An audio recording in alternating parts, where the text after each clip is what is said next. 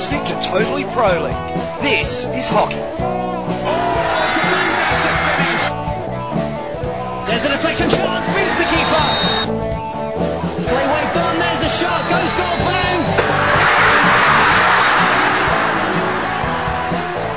And welcome once again to Totally Pro League. My name's John Lee, your host. Very time poor John Lee at the moment, trying to keep up with all of these games that are going on all across the globe. The body clock is completely thrown out. It's my pleasure to join me as my co-host this week, a gentleman who's an accredited FIH coach. He's been coaching around Belgium and the Netherlands, and he's also the founder of Self Pass, Bernardo Fernandes. Bernardo, welcome. Hey, John. Thank you. Thank you for inviting me and for having me once again. I remember that we had a podcast, it was a while ago, I think, 2 years or something like that. Yeah, wow. Yeah, while ago. Yeah, thank you for having me, and I'm honored to be in your podcast. Oh, well, it's nice to have a European voice, actually. You're the first European in inverted commas. If you consider Brexit and all that sort of stuff, all the rest of it in English. I'm full European. It'd be good to get your thoughts on the Pro League and how you see it progressing, etc. But first of all, let's get into the games from the weekend. There was only 3 games played, and we found ourselves on Saturday down in Argentina, once again at Estadio Mundialista in Rosario. Whoops, that's the wrong. No, that's the right. That's the right. Yeah, I've got them printed back to back, and I'm not sure. No, that's the right one. And it's Argentina taking on Great Britain. Both the men and the women played down there, and the day kicked off with the men getting things underway at 3:30 p.m. And well, I don't think it was a result anybody expected. It ended up being a 5-1 victory to Great Britain. Quarter time, the scores are 0-0, and it was heading into what we all thought was going to be a really tight contest. But Great Britain turned on the forward power, Bernardo, and they slotted some pretty good goals. Yeah, to be honest with you, this was the only match that I could watch partly because I was in a coaching course in Scotland, and we were able to watch the first half actually, and I agree with you. I think beforehand nobody expected such a inflated score, but if you watch the match. And if you consider a little bit the stage of both teams, it is possible that this result happened. I mean, Argentina is in a transition period, trying to still find their identity, trying to find a better flow in their game after several years using, let's say, a different style of game. Very competent though, but a style of the game that was very direct, that was very much supported by a very experienced defensive structure. But some key players retired, some key players are not playing during this Pro League, so there's a lot to look into. And in the other hand, GB, I think. So for what I saw, really impressed me, their ball possession quality, the way they were so easily connecting with each other. And if you look, they have a really nice group of players. They have guys like Sam Ward, Dixon, Forsyth, and some young talents like Wallace and Ansel. And added to that, I think they have also a very experienced and balanced coaching staff with Danny Carey and Quan Brown and also Russell Garcia. So, yeah, I think GB is a very strong team, and it should be, I think, because I think if you look to the previous couple of years, I think GB misperformed or underperformed a little bit. So now I think it's about time to have a strong GB in the world map. Yeah. Yeah, you mentioned Alan Forsyth there. I was going to mention him a little bit later. We'll get to him personally, but also Quan Brown, who actually spent a bit of time at our club down here in Fremantle. Was Okay. very fondly remembered from his time there, and it was good to see him being. He's listed as the coach there. And he's obviously away. I'm not sure why he wasn't there on that particular occasion or listed as coach. But, opportunities for a guy that hasn't come through a large national setup such as the great, he's come from Trinidad and Tobago and he's strutting the world stage in one of the world's best teams. Yeah, sure. Well, I don't know him personally, but I follow a little bit his path as a player and as a coach. And I think, as you say, and I think he has a very rich background. He has a very rich, let's say, backpack with different experience and different environments. He has a very strong indoor culture and knowledge. And he's also a person that knows a lot about technical details and creativity. So I think it's good in the British system to have someone that can refresh a little bit their previous style that was very much about structure and a more passing style and a smash style sometimes, and very much about athleticism. But I think the modern hockey requires some different components. So it's really fun to watch GB now, to have a couple of creative players, and I think that reflects in the flow of their game, at least from the first half that I watched, and now that I watched the highlights. So I try to do my homework to talk here with you. But yeah, I think very interesting group of players. Also a good maturity period for a couple of the key players.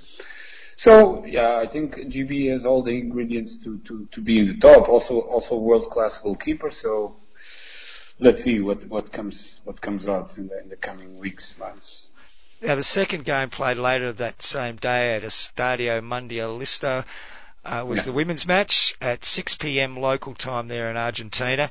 And in some ways it was a reverse of the match that had gone on earlier. The Argentinians taking that one out 4-2, and after once again a scoreless first quarter. And if you look at the teams, perhaps you could even apply the same theory that Argentina are pretty solid there with some great players team, and the Great Britain team the women's team is the one that's rebuilding. Yeah, sure. I think it's a good comparison you're doing, because we are talking about teams that are in a different state of maturity, of development, if you want to call it. GB, it's still trying to find their identity after the Olympics, with a couple of players retiring, or a couple of players in transition, a new coach coming in.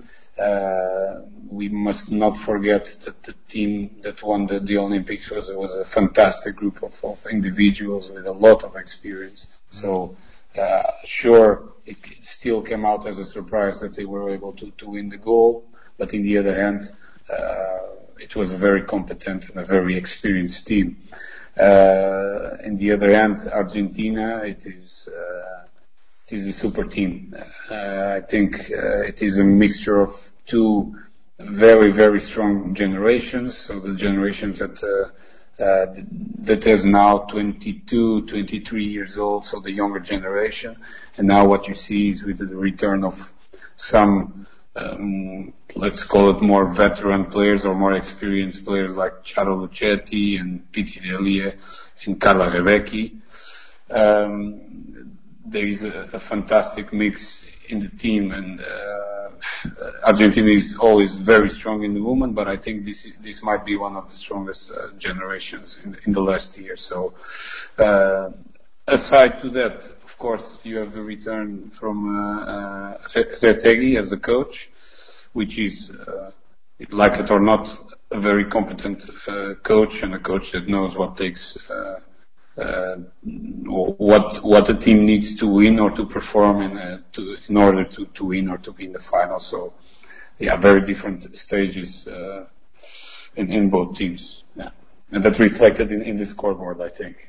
No, but basically was Argentina took the lead, and you see so there was the first goal was a really nice backhand from Juli Rancunes, that is one of the youngsters, the attackers from Argentina, and then there was a 1-1 result of a PC from GB, which is if you re-watch the match or the highlights, Argentina has a very strange, to say at least, defensive strategy in their penalty corner.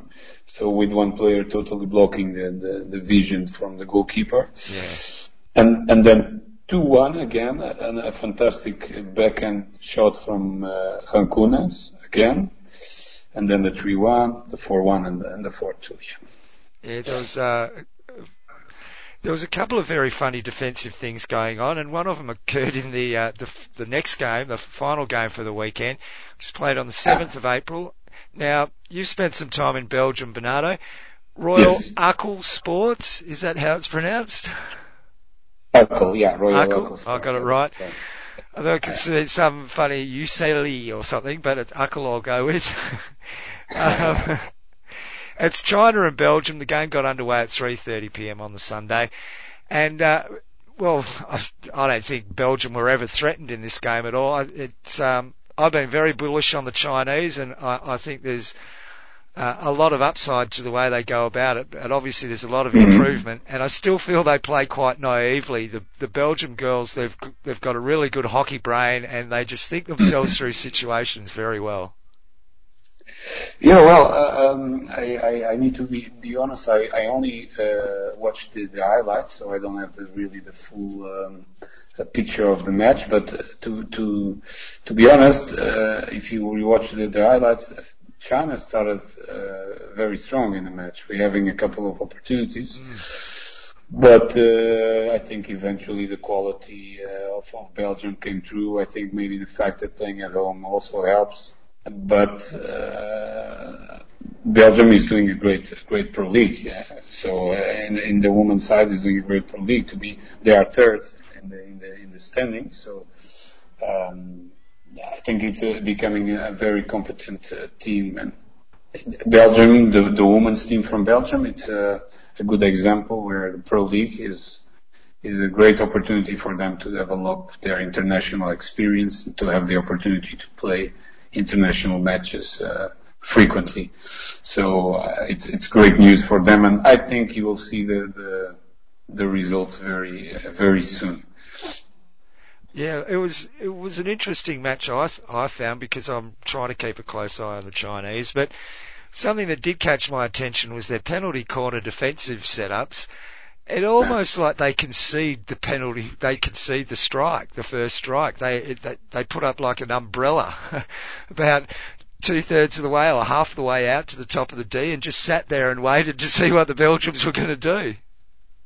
Well, yeah, it's interesting. It's an interesting match to analyze from a coaching perspective. Let's see, because you have, let me check. I think you had 3 goals out of a penalty corner, 2 rebounds and 1 tip in.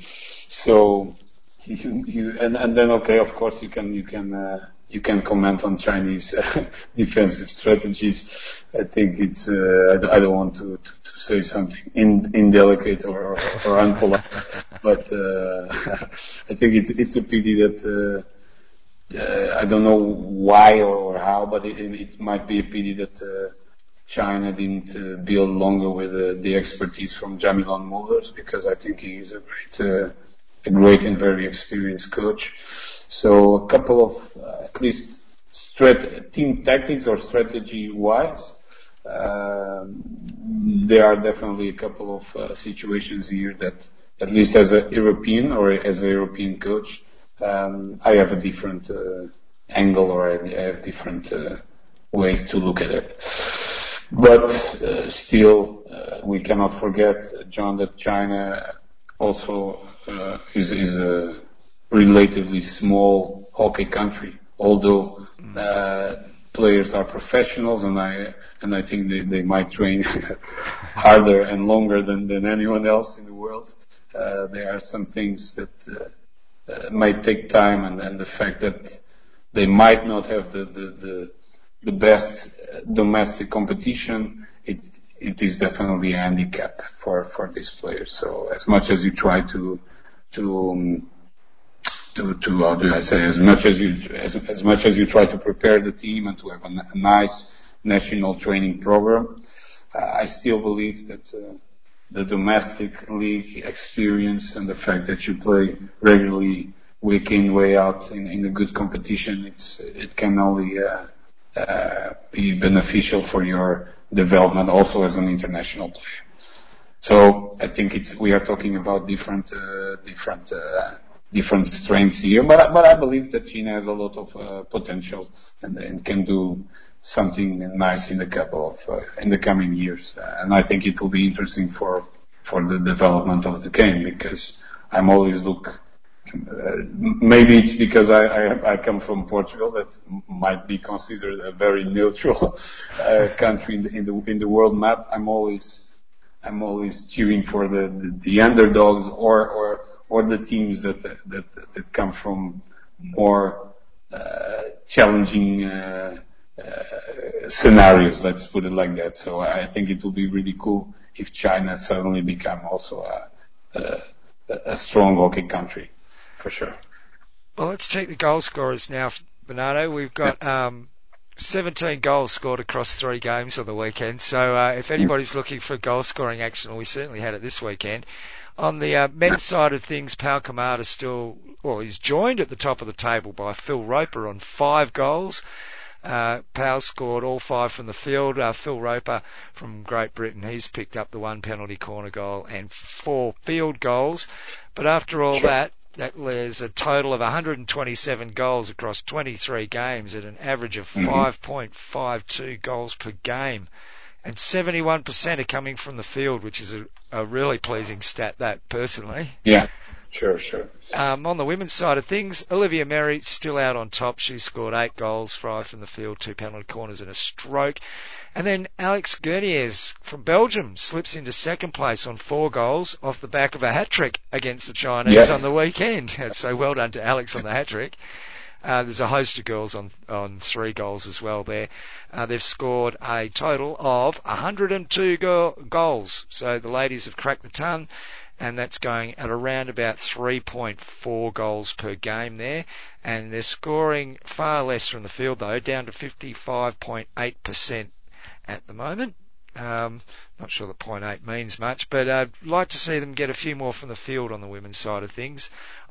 I was just looking at the short corner conversions and thinking of reasons why perhaps men score more than women from the field or less from penalty corners, or whichever way around it is. And would men being able to get out to the top of the D quicker be a factor in them not scoring as much from penalty corners? That's just a way out theory. I don't know, but it seems as though men are scoring a lot less from from penalty corners than women. Fair enough. I think you have a fair theory. If you see now in the highest level, even in club level, it is a fact what you're saying. I think that the runners are getting faster running out. So. Due to improvement of athleticism, but also running techniques and analysis from the opponent. So I think it is becoming more challenging or let me rephrase. The runners are becoming faster or more effective, for sure. You see, as a consequence of that, there are a lot of now it's very common that you see a lot of variants to try to misplace the first runner, either a stopper blocking the ball and putting the ball rolling for a drag flick, or just a slight step to the left or to the right.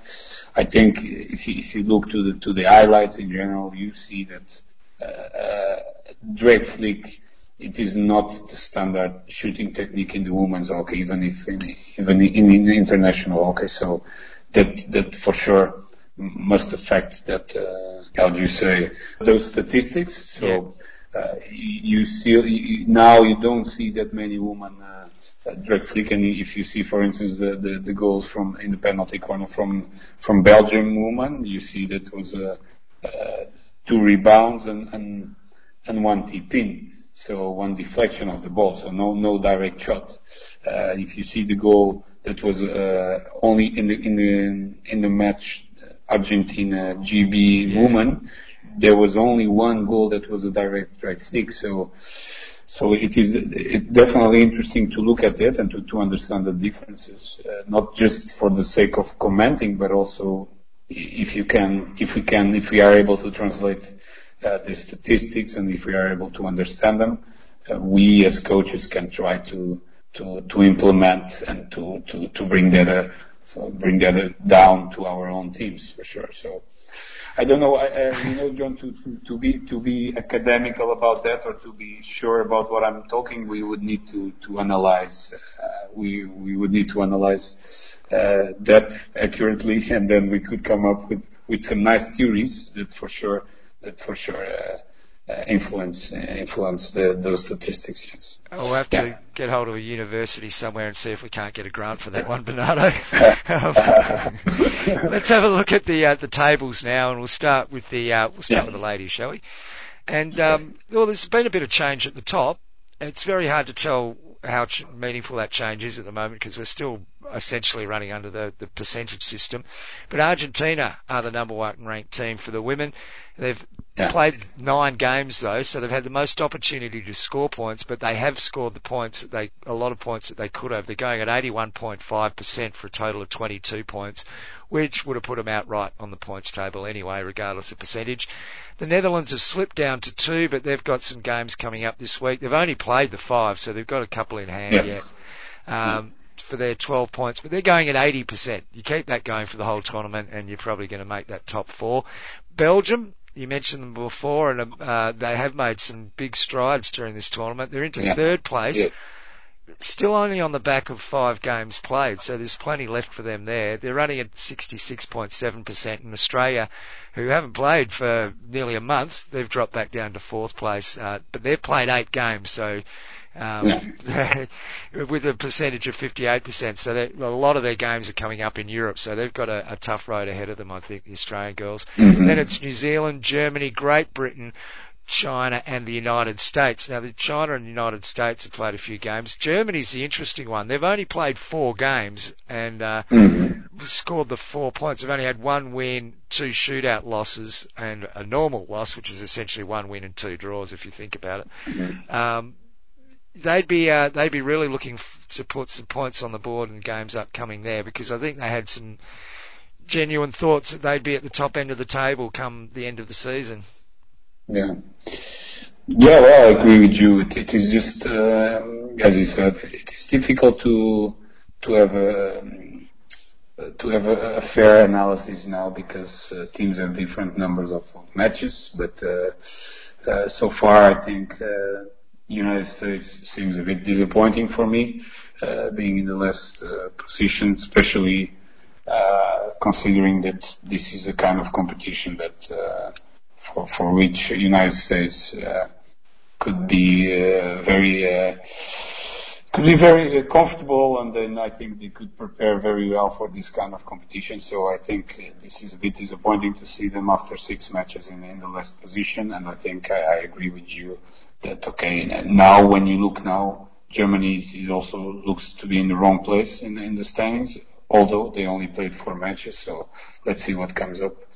And I would highlight Belgium for sure to be in the 3rd place, which is somehow surprising or not. But if you tend to the ranking, I think Belgium is a team that is performing the best. Then, to be honest with you, New Zealand, I don't know. I didn't follow that much. I can imagine that there was the situation with changing coaches might have affected a little bit their process. And then I think, of course, Argentina and Netherlands will stand out in this competition, and I think in the coming years of the international scene, because as much as other teams like Australia and Belgium and Australia have, of course, a word to say, I think if you look to the individual capacity from both Argentina and the Netherlands, I think they are still one step ahead from the competition. But again, also, John, to be honest with you, I don't follow women's hockey as much as I follow men's hockey, so I might be able to give you a better comment on the men's side. Yeah. Well, I hope I didn't disappoint you here.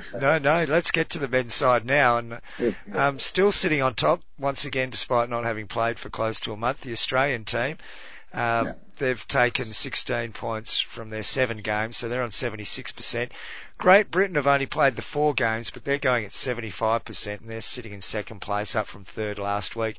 Belgium have slipped down into that third position, 75%, but they've got a couple of games coming up very across the next couple of days, so that will change. As Germany have climbed without playing a game into 4th position, 53.3%, and Argentina, due to their loss on the weekend, have slipped down a position into 5th.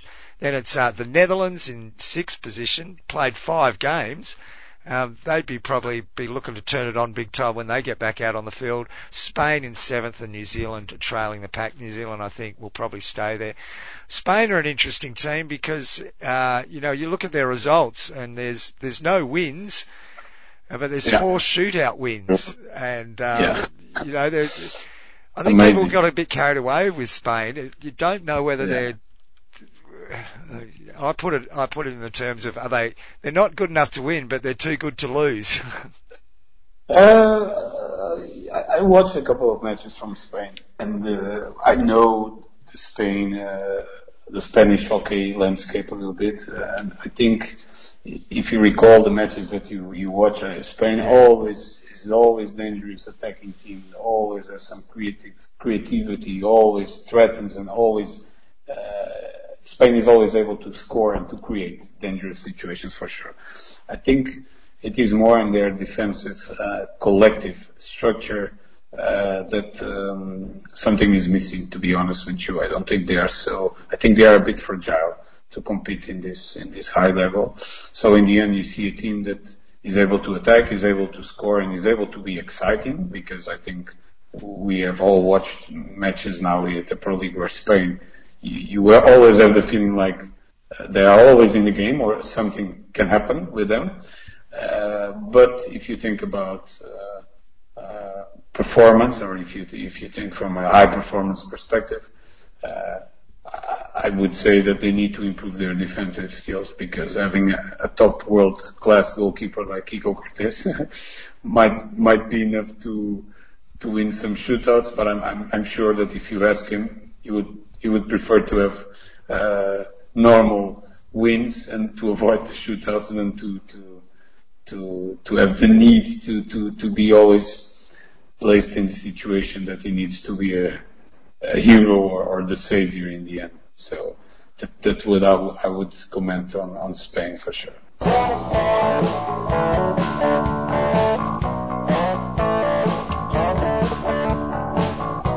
You're listening to Totally Pro League with John Lee, and today my co-host is Bernardo Fernandes. And Bernardo, we both mentioned Alan Forsyth a bit earlier.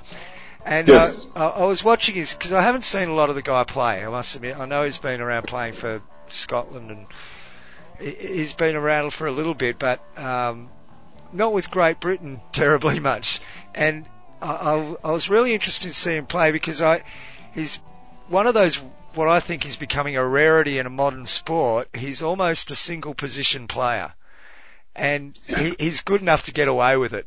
A lot of guys, these days when you're playing modern international hockey, you have to be adaptable. But I think when you get a guy like Alan Forsyth, you go, he doesn't have to be adaptable. He's only going to play there because that's what he's really good at. Yeah. Well, first to comment what you said, I think modern hockey or it is also what you do or what the strategies you have. I think, of course, when you see if the trend in modern hockey is very much individual marking in terms of the defensive speaking, you end up having players marking others in different areas on the pitch where they might not be so natural, let's say. So you might have a striker in defensive D following their own marking, and because of that, I would agree with you that you need to have players that are more flexible or adaptable to different positions. Although I believe that players might have some inner natural abilities, and you would like them to try to maximize them by having them playing on their natural habitat, so to say. And Alan is you would say is a pure striker, but don't be fooled by thinking that a pure striker is just someone that shoots on goal, because he's a fantastic player. I think what you said, it is also related with the fact that he plays in the Premier League for a lot of years, where he's having outstanding performance year after year. I know him personally. He's a great guy. He's a great role model for our sport. I know that he had a lot of approaches to play in different leagues, in top leagues and top teams at the European level, but somehow he didn't move. I think also very much because of his desire to perform at the GB team.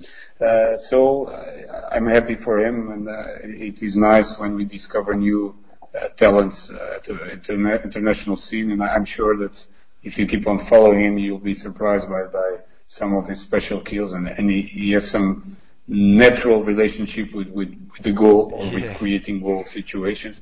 So he's a very exciting player to watch, and I wish him all the best for sure.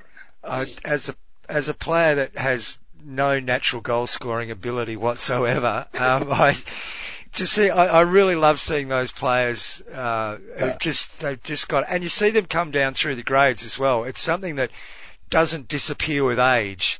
A lot of other skills might tend to drop away a little bit, but that knack doesn't leave players. Yeah, I think it's mostly to describe that feeling or instinct you were talking about. I think that's very much to do with positioning, and also with knowing or imagining where the ball might end. So you see that with other world-class strikers like Mirko Prouser from Netherlands, or Florian Fuchs from Germany, and some goals that it is just a tip in or just a simple deflection. We might say, but I could do that as well. But the skill that requires to know where you should be at the right moment, it is not so easy. Otherwise, you would see that more players would have that, and unfortunately or not, they don't. So, I think it is always kind of players that call the attention. I would also like to mention Brinkman from Netherlands, because he's a fantastic player, and he's a very smart player. And if you see in the last couple of years, at least if you see some highlights, or either Netherlands or in their club competition, he's always a very decisive player. So he might not have the PR or the marketing of other players, but I would certainly put him among the best attackers in the world right now. Yeah. Now, while we've got you here, Bernardo, we have to get your feelings on the Pro League, how you feel that the competition's progressing, and also, what you've liked about it, and perhaps something that you haven't liked about it as well. And let's start with, what impact have you seen the Pro League have locally and domestically within the countries you've been in? So I think we are still in the initial stage, so we are still trying to find out a little bit what is the dynamic of this concept. To be honest with you, I've watched just a couple of matches, and I didn't watch yet a match live at the stadium. But what I could see here in the Netherlands and in Belgium is that the matches were quite crowded, were quite full. So I think that must be a positive sign for sure. I think people are, in one hand, excited by the possibility to have, in a more permanent basis, top international matches at home. On the other hand, there is, of course, a feeling of how can I say it? A feeling of still doubting and still trying to figure it out what Pro League is and what Pro League will be and what is the impact that the Pro League has in strong domestic competitions such as in Belgium and in the Netherlands. So I think there is a double feeling, or there is a mixed feeling in supporting and wanting to support, but people are still trying to figure it out if this is the right thing to do, if this is the right thing to support, and if this is sustainable from a financial and a logistic point of view. Yeah. So I think we need to give it a little bit more time, although in my opinion, John, we need to improve and we need to be able to reflect right now about how can this competition really support and help the global development of the game, because I think that is the main objective from Pro League. And right now, I think we have a lot of challenges to surpass, a lot of challenges to tackle. So I'm trying to be as constructive as possible. Yes. But I also have my doubts, John. I don't know if you want me to talk a bit further or to give you my opinion about that. But, there are a couple of elements here that I struggle to support. If you see that this competition requires a huge financial investment from national federations.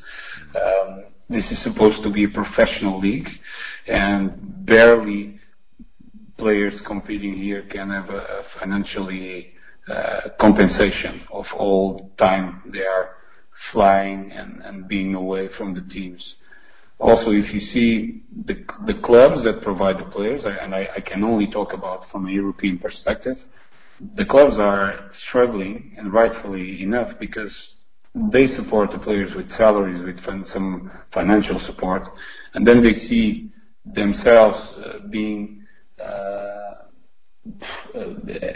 not having their main players for a long period of time. And these clubs are, we are talking about clubs that have a lot of sponsors obligations, a lot of financial commitment. So this is not so easy, and then I give you an example.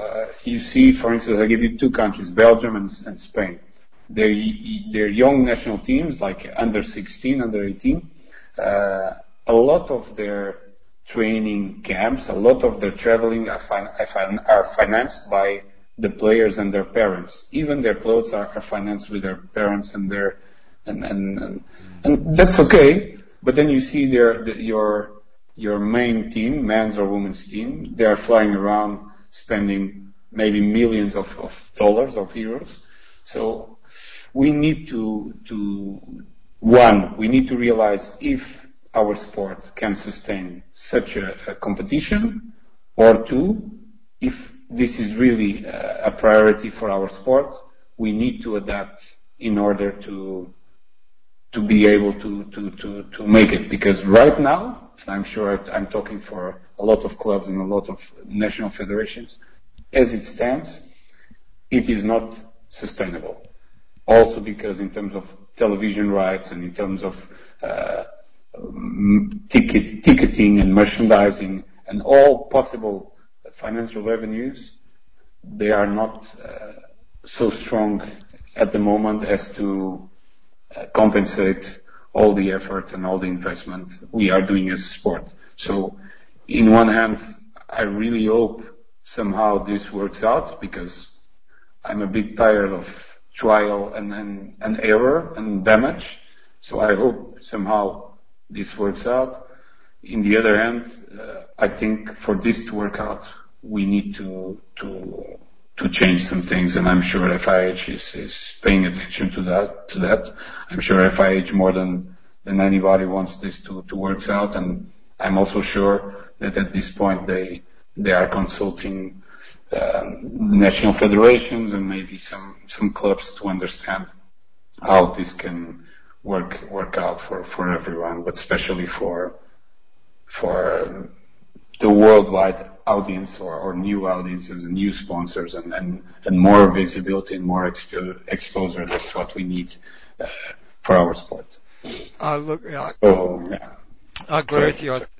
I think that the two biggest issues facing the Pro League are fixturing and funding, essentially the two Fs, and it's going to be a hard battle to get both of them right, I think. Yeah, sure.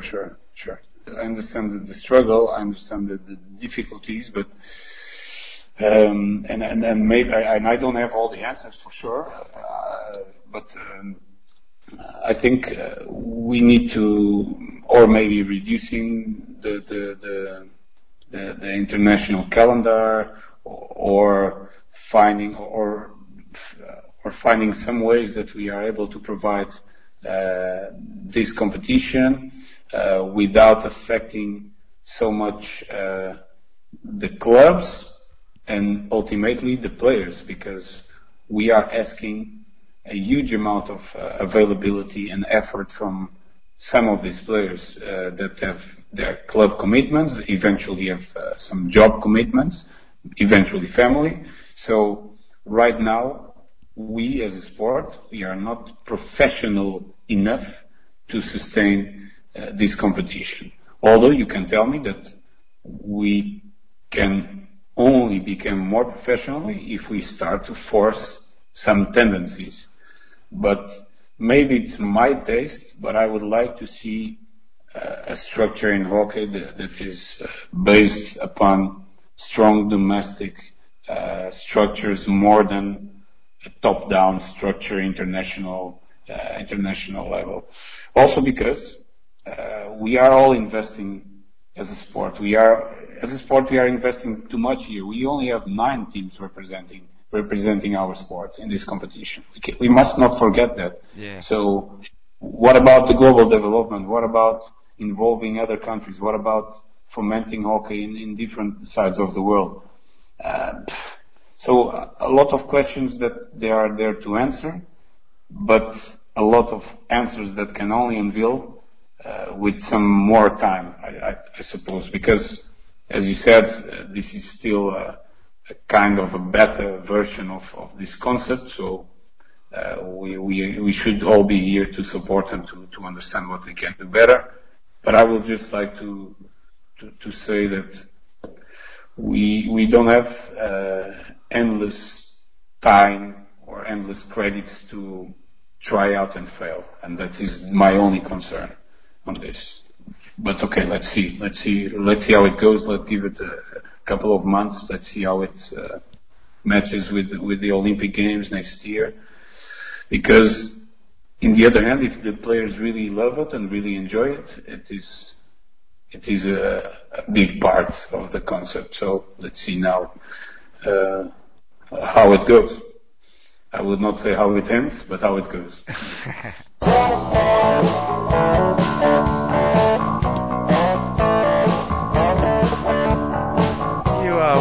Totally Pro League. We're talking the Hockey FIH Pro League, that is, and me, John Lee, is talking to Bernardo Fernandes. And while we've got you here, Bernardo, you are the founder of Self Pass, and Self Pass is known for the tricksters and Yes. all little fiddly things that can be done with a hockey stick and a hockey ball, and you must have been absolutely stoked to have seen the goal at Ipoh for the final, the tournament winning goal in the penalty shootout from the young or the Korean captain there. Wow. Well, I was for sure. I was amazed, but I think who wasn't, right? Yeah. I think everybody was so excited about that.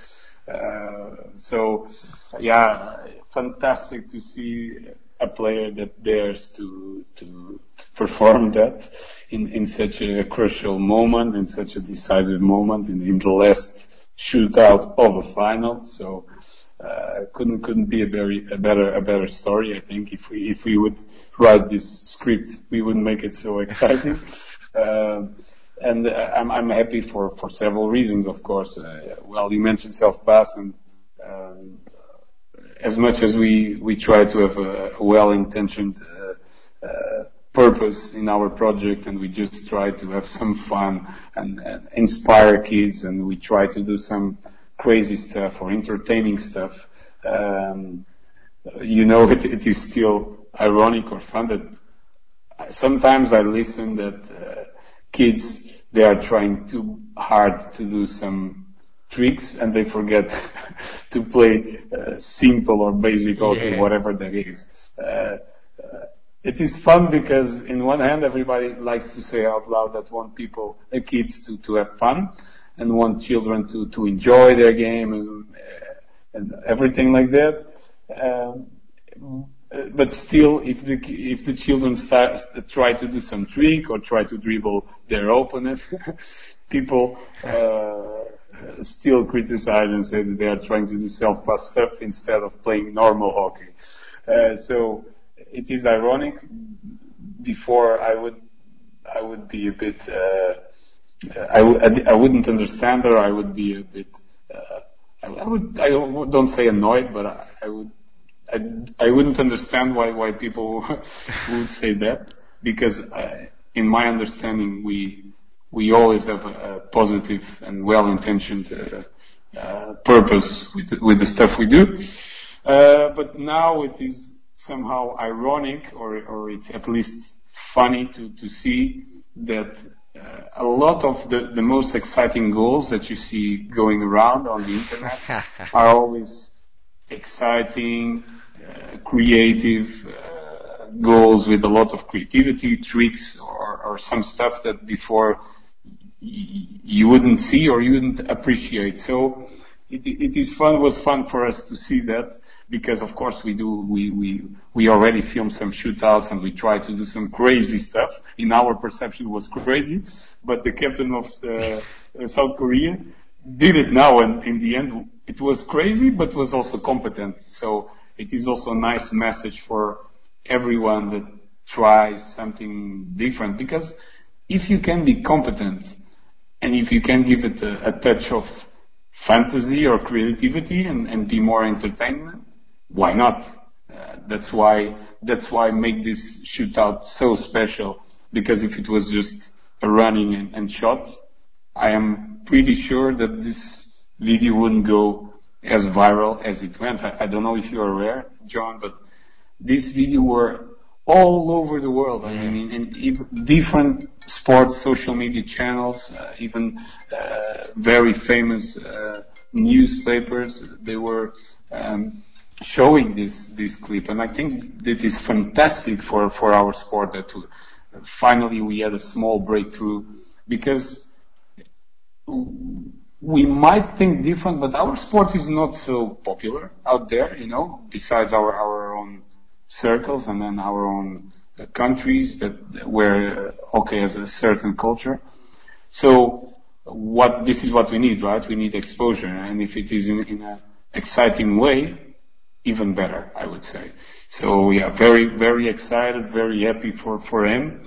And yeah, I'm very happy for the game as well. And I hope this stimulates people to try something different, because if you think from a game perspective, even from a high performance perspective, we see that teams and individual, they have developed their individual and collective defensive skills very much in the last year. So if you take the World Cup final, men's, in last December, Netherlands against Belgium, highly creative teams, but these teams are so well prepared and are so well trained, and they are so solid defensively that creativity or one against one capacities are very important to unlock situations, to solve some problems.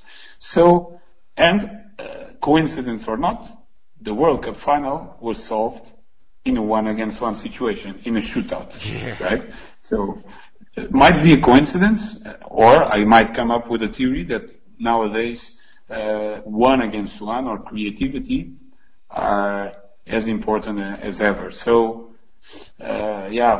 try to develop your skills, try to develop your creativity, and now I will use a cliche, but have fun playing the game. So very happy for the situation, very happy for him, and very happy for the game to have this clip going massively around the world. I think we would need a couple of these clips for sure. Could only help us. Well, hopefully we might see a bit of that magic coming out in the next few days, because we've actually got some games coming up in about 6 hours' time as we record this podcast. So hopefully I'll get it out before they at least start. First up, a couple of games in Belgium. The Belgian men and women are in action. The women taking on the US. That's the early game at 8 to 6:30 p.m.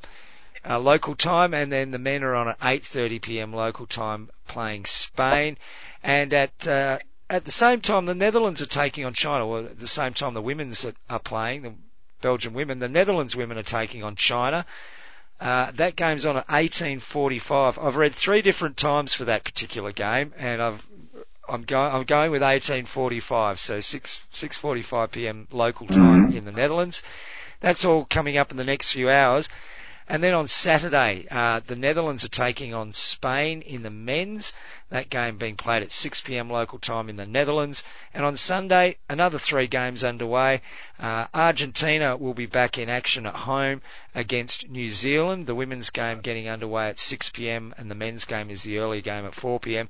And the Netherlands women will be back in action against the US at home, and that game getting underway at 4 p.m. Netherlands time. So we're going to be seeing a little bit of Belgium and the Netherlands in the next few days, and I'm sure they're both keen to cement their positions on the table. Bernardo, do you see the European teams dominating the next portion of the season? Well, you see, regarding to these matches you mentioned, I think. The European teams, for instance, Netherlands against China, I think they are for sure. Netherlands is the favorite. I think Belgium against USA will be for sure a very interesting match. But I think in general, if you watch the stands, both women and men, there is a clear stand for European teams, although you see in the women, Australia is in the top. You see in the women that Argentina is in the top, and Australia is in the top 4. Now only looking to the top 4. But I think again, getting back to my one previous point, I think the club scenario in the Europe, it is an advantage for the European teams, and also the fact that the majority of the European teams it's easier for them to have their national team players gathered and to train with them. So if you look in the last couple of years in the international major events, the European teams were for sure in a very good position. So there's still a long year to go in terms of Pro League matches. So, John, I'm not that good in prognostics, but I think there's still a lot to go on, especially if you look to the men's side. Netherlands, for sure, has some important match coming up, because now they are actually in the sixth position. So they for sure want and need to be in the top four, especially because the final four will be in Amsterdam, in the Netherlands. So there's still a lot, hopefully, going on in the coming months. But I will, if you want some prediction, I think in the men's side, I think Australia and Belgium would be among the strongest teams, and I think in the women, for sure, Argentina and the Netherlands will be the strongest teams in the end of this year. Yeah, that's my prediction. Look, Bernardo, thank you very much for joining us on Totally Pro League this week. It's always good to chat hockey with you. I always enjoy it. Good luck as well with not only self-pass but with the coaching. Because I know you do a lot of work on the coaching side of things, and you're a very busy man, Bernardo. Very busy. Yeah, well, that is true. That is true. I need to learn how to balance things, because everything that is regarding hockey, I'm immediately passionate and enthusiastic. But maybe I'm involved in too many things at the moment, so I need to find some space. But okay, when something nice and cool about hockey calls me, I can't say no. So that is a skill that I need to develop for sure. But thank you very much, John, for having me in your podcast, and I really appreciate all the effort and dedication you do for the game, because in the end we are a couple of few that want to do stuff, that are passionate about the game, and we want to do some cool, innovative stuff. So I really appreciate it was a pleasure for me to be here chatting with you. Look, no problems at all, Bernardo. Had a great time. Always enjoy your company, and we'll look forward to getting you back on perhaps a bit later on in the season when things start heating up a little bit. That is Totally Pro League for this week. Join us again next week. We'll have all the action from this weekend's games, looking ahead, and anything else that's gone on in the Pro League. Bye for now.